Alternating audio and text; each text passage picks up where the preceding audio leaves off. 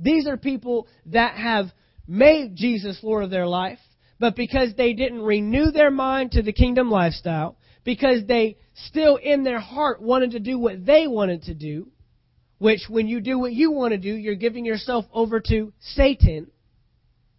They're not living the kingdom of God. It said there that they've been alienated, separated, looking on the outside, looking in to the kingdom of God, to the life of God. Verse 19, who being past feeling have given themselves over to lewdness, to work all uncleanness with greediness. Verse 20, but you have not so learned Christ, if indeed you have heard Him and been taught by Him, as the truth is in Jesus, that you put off concerning your former conduct, put away your former lifestyle, put away the way you used to do things, put away the former kingdom that used to control you and be in operation in your life. Put it off. The old man, which grows corrupt according to the deceitful lusts, and be renewed in the spirit of your what? Mind. Be renewed in the spirit of your mind. And that you put on the new man, which was created according to God in true righteousness and holiness. This is why this is so important. If you don't continue to walk in your responsibility to live right in the kingdom of God, you won't have access to the rights and the privileges and the benefits of the kingdom of God. They go hand in hand. If I break the law out here, I lose my right and my privilege to benefits of this nation. There are people that are sitting in jail cells and in prison in the United States of America, in this nation, that don't have the privileges and the benefits that we have on a daily basis. They don't even get to eat what they want. They don't get to wake up when they want to wake up. They don't get to do what they want to do. Because they did not hold tightly. They did not value the principles and the standards of this country. They did what they wanted to do. If I want that, I'll take it without paying for it. If I don't like that person, I'll kill them and take them out of this world. And they lose their benefits because they didn't hold on to the responsibility. And when we're talking about keys of the kingdom, remember, let's keep this in big picture. We're talking about kingdom keys. When we're talking about keys of the kingdom, you don't get access to the keys of the kingdom if you don't have the responsibility and value the standards and the principles of this kingdom. This kingdom doesn't operate like your former kingdom. In your former kingdom, you didn't like someone, you talked bad about them. In this kingdom, you don't like someone, you love them. That's this kingdom. We're not living according to the former kingdom. Up there back in verse 18, he said their understanding was darkened, being alienated from the life of God because of the ignorance that is in them. The ignorance. But look down what he says in verse 20. You have not so learned Christ. If indeed you have heard Him and have been taught by Him, as the truth is in Jesus. How do you get rid of ignorance? You learn it. You hear it. You get taught by it. That is how the kingdom operates. And you cannot remain in ignorance. Ignorance will kill you. And as we are taught, as we learn, as we hear, now we need to begin to do. And allow it to renew our minds. That's what Romans chapter 12 is all about. Romans chapter 12, verse 1, renew your mind. Because when you renew your mind, then you renew your life. And we don't have believers living the kingdom life because they're not thinking the kingdom life. We don't have believers living according to the kingdom of God because they're not hearing, they're not being taught, or they're just simply not doing what they're being taught. Okay? That's the other side of citizenship. And I can sit here and talk to you all day long about the rights and our privileges and our benefits, but we've all seen cops when they got someone under arrest for something they did wrong, and what are they saying? I got my rights, I know my rights. You just broke the rules. You have no rights anymore. Your right is that you get an attorney. Your right is you get to go before a judge one day and you explain it to him. That's the right and privilege you now have because you gave it up. You didn't hold on to your responsibility as a citizen of this nation. Now, John chapter 18. John chapter 18. People say, well, what about this kingdom? I can't see this kingdom. All I see is the world around me. All I see is death. All I see is sickness. All I see is everything that I live in. How do I see the kingdom of God? How do I see this kingdom that I'm now a citizen of or that I now live in? How do I see it? How do I become a part of it? Look what Jesus says in John chapter 18, verse 36. Jesus answered, "My kingdom is not of this world. If my kingdom were of this world, my servants would fight so that I should not be delivered to the Jews. But now my kingdom is not from here." When Jesus says, "My kingdom is not of this world," He is not saying, "My kingdom is not in this world." We can't get those confused. He is saying, "My kingdom doesn't come from this world." He's saying, "My kingdom comes from a different place into this world."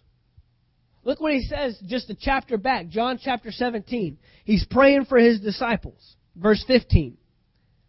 John 17:15. "I do not pray," this is Jesus talking to His Father, "I do not pray that you should take them out of the world, but that you should keep them from the evil one." Verse 16. "They are not of the world, just as I am not of the world. Sanctify them by your truth. Your word is truth. As you sent me into the world, I also have sent them into the world." Now, how in the world can Jesus send His disciples into the world if they're already in the world? How can He send them into something they're already living on a daily basis? What is He saying? He's saying, "I have now placed my kingdom within them. I have given them access to my kingdom, and now I send them into the world from my kingdom." He's not saying that I took them out of the world, I killed them, and now I'm going to bring them back to life into the world. He's not talking literally. We're not talking about the world that we see. He's saying that I have now given them access to a kingdom that is not of this world, and I am sending them back into the world with that power, with that authority.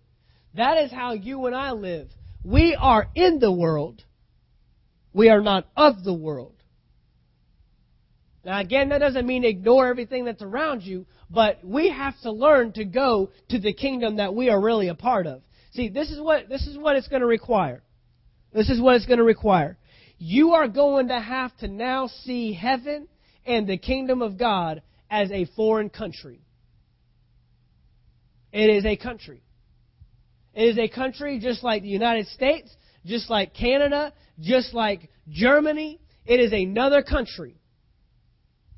And it is the country that you are really a part of. Remember, the unseen is more real than the seen.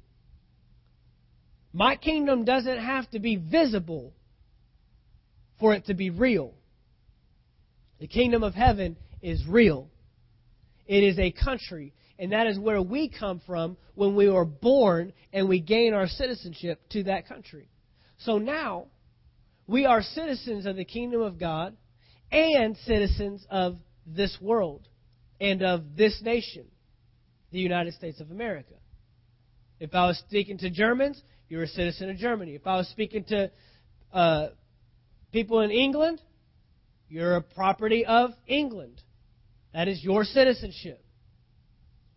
But we have what is called dual citizenship. Even naturally speaking, people can have dual citizenship. You can gain citizenship of another country and still keep the citizenship of your former country. There's people that have that in the United States. They were born in another country. They were citizens of another country. But through due process, they didn't just go and say, hey, I want to be a citizen of the United States of America. It's not that easy. And now they can have dual citizenship. We have that. And the kingdom of heaven is who is always backing us up. So when things happen in this world, I remember when the economy started to turn down, and there were believers that were saying, you know what, we're recession proof. We're not limited to that. That's a true statement. I don't care what's happening in the United States. I don't care how many jobs people are losing. I don't care what happens to the economy. I operate according to a different economic system. I operate according to a different country. Well, how in the world? How? It's because the unseen is more real than the seen. And here's why we're here. Here's the answer. We are here to influence this realm with that realm. But what has happened is more believers have become influenced by this realm and forgotten that realm. See, God put us in this world to change the world. But rather, we've got a lot of people that have been changed by the world, have become like the world. That's the greatest danger. That's the greatest danger of taking someone out of one country and putting them in another and forcing them to change that area. Because many times we become a product of our environment. And we just simply become what we're surrounded by. If I went to a different country as an American United States citizen, it would be very easy for me to begin to take on cultures and traditions and begin to do things the way they do it over there. And forget why I'm even over there in the first place. But Jesus says, they are not of this world, just as I am not of this world, and I am sending them into the world to change the world. That's what he was doing. Now, how is this possible if we're just constantly surrounded by the world? Acts chapter 1, verse 8. I am taking my spirit and I'm placing it in you. That is why Jesus told his disciples to go and tarry, to go and wait. He said, don't try to go into the world without first getting my spirit to live within you. The Holy Spirit is the one that allows you to change your surrounding. The Holy Spirit is the one that's reminding you, this is how we do it in the kingdom of God. This is the character of the kingdom of God. This is the fruit of the kingdom of God. This is how we take care of business. This is how we get income. This is how we treat our neighbors. This is how we treat our enemies. This is how we operate in favor. The Holy Spirit does that. Jesus specifically gave them direction. Do not go anywhere. Do not leave Jerusalem until you have received my Spirit. That's why we took so long to talk about the Holy Spirit. Because your citizenship to heaven is pointless if you don't know anything about it.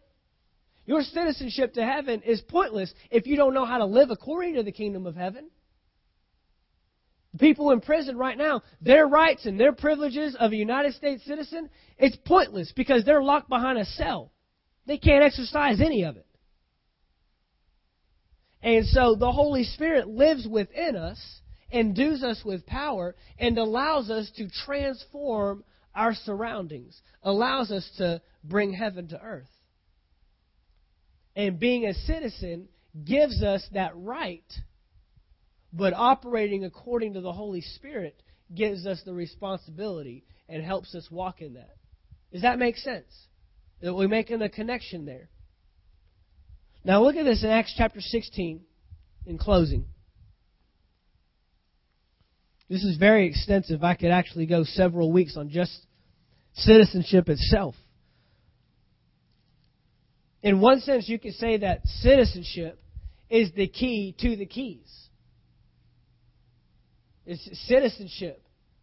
If you prove to me that you're not a very good driver, I'm not giving you the key to my vehicle. If you prove to me you can't handle a vehicle, if you prove to me that you don't have a driver's license, if you prove to me that you don't have insurance, you're not getting access to my vehicle. You're not getting the key. And so that's what this citizenship does. This citizenship gives you access to the keys, understanding it. Now, Acts chapter 16, verse 35. I'm not going to read it. I'm not going to read it for time. I'm just going to paraphrase. Paul, he has just been taken, he's just been arrested, Paul and Silas both, for causing an uproar in the streets. They've been taken, they've been beaten, they've been placed in jail, basically. And this is the story of where they began praising and worshiping God, just like we were talking about at the beginning. Not looking on the problem, but beginning to praise and worship God. The whole place shook, and every jail cell opened, and they were set free. Then the jailer, getting ready to kill himself, comes in the kingdom. That's amazing. If we could get our eyes off of the problem for long enough, who could we be affecting for the kingdom of God? That's amazing. But look at this here. I'm going to go to a certain verse. So now, let me just read it. Verse 35. I've got to read it. It says, "And when it was day, the magistrates sent the officers, saying, 'Let those men go.'" Okay, this is the next morning. Paul and Silas, they've been set free by God. They have stayed at the jailer's house. His whole family's gotten saved. And now the next morning, these men are saying, "Just let them go." So the keeper of the prison reported these words to Paul. But look what Paul says in verse 37. But Paul said to them, "They have beaten us openly, uncondemned Romans, and have thrown us into prison. And now do they put us out secretly? No, indeed. Let them come out themselves and get us." And verse 38 says, "And the officers told these words to the magistrates, and they were afraid when they heard that they were Romans. Then they came and pleaded with them." The very government that just sent them, that just had them beaten, put them in stocks, and put them in jail, is now pleading with them that they would depart the city. Get out, please. Why? Because Paul had Roman citizenship, and they treated him improperly based upon his citizenship as a Roman. This happened one more time in Acts chapter 22.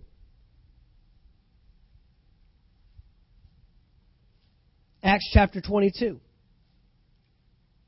"And they listened to him until this word, and then they raised their voices and said, 'Away with such a fellow from the earth, for he is not fit to live.'" They're talking about Paul. They want to kill him. A whole city's gone into uproar again. Verse 23, "Then as they cried out and tore off their clothes and threw dust into the air, the commander ordered him to be brought into the barracks and said that he should be examined under scourging so that he might know why they shouted so against him." The commander's saying, "What in the world did you do to get these people in an uproar? I don't believe you, and we're going to beat you until we find out." They're basically interrogating him. "And as they bound him with thongs, Paul said to the centurion who stood by, 'Is it lawful for you to scourge a man who is a Roman and uncondemned?'" That means who has not gone through proper trial. See, in Rome, they had a certain way they took care of things. If I went to another country and I did something wrong, they had better hand me over to the United States government, or they're going to be wrong. So Paul knew, I have right to trial in Rome. That's where my citizenship is. Verse 26, "When the centurion heard that, he went and told the commander, saying, 'Take care what you do, for this man is a Roman.' Then the commander came and said to him, 'Tell me, are you a Roman?' He said, 'Yes.' The commander answered, 'With a large sum I obtained my citizenship.' And Paul said, 'But I was born a citizen.' Then immediately those who were about to examine him withdrew from him. The commander was also afraid, and after he found out that he was a Roman, and because he had bound him. Paul knew the power of citizenship. And he knew, you can't touch me without going through my government first. You can't do anything to me without going through my government because I'm of a different government. Citizenship will protect you and keep you from living according to the systems and provisions of this world. And see, many believers, for ignorance, not knowing their citizenship, thinking that we just have to go through things in this world just like everybody else, thinking that we are limited to this world's resources just like everybody else, thinking that the world is our answer just like everybody else, and that's not a true statement. Our citizenship is in the kingdom of God, so we are not bound by this world's rule. We're not bound by this world's systems. We're not bound by this world's provisions and resources. We have access to another kingdom. And the second you bring that up, Satan will tremble and will operate with fear because he knows he has to go through God to get to you. That's the power of citizenship. We need to know these things.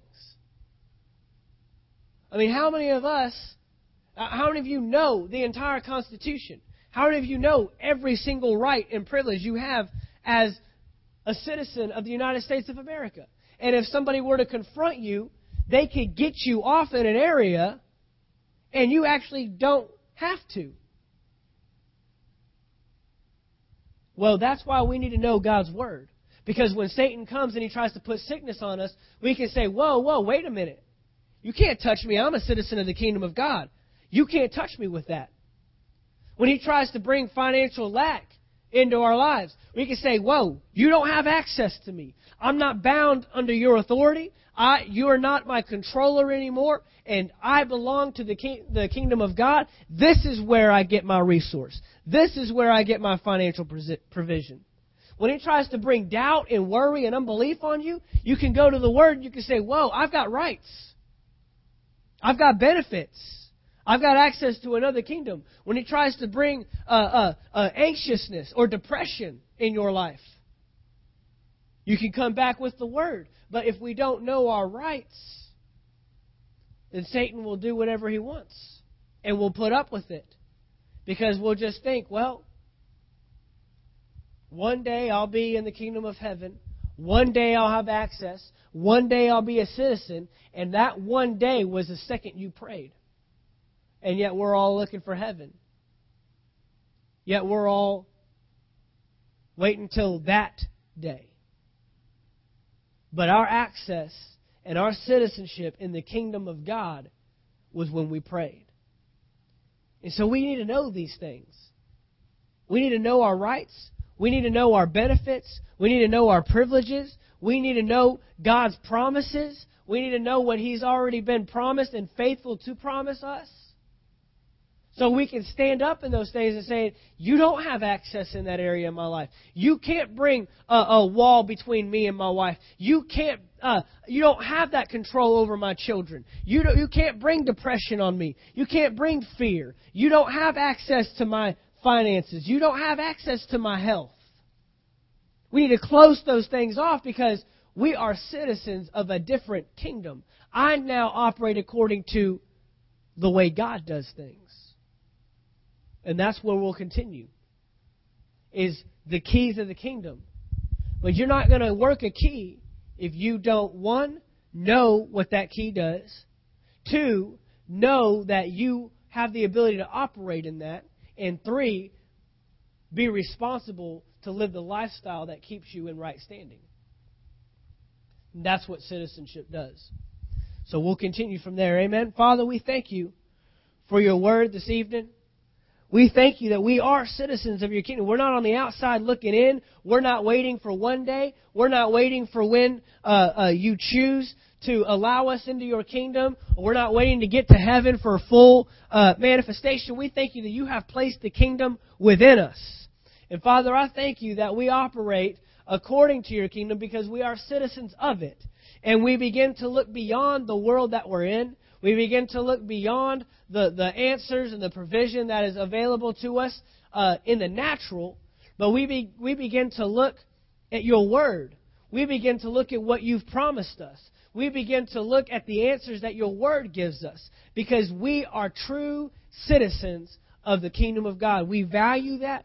We live according to your principles and your standards that you outline in your word. And we thank you that we begin to identify ourselves as citizens of the kingdom of heaven. Father, we are so excited for this series. We're so excited for the word that you're opening up to us. And we treasure it, we value it, and we live by it. In Jesus' name, amen.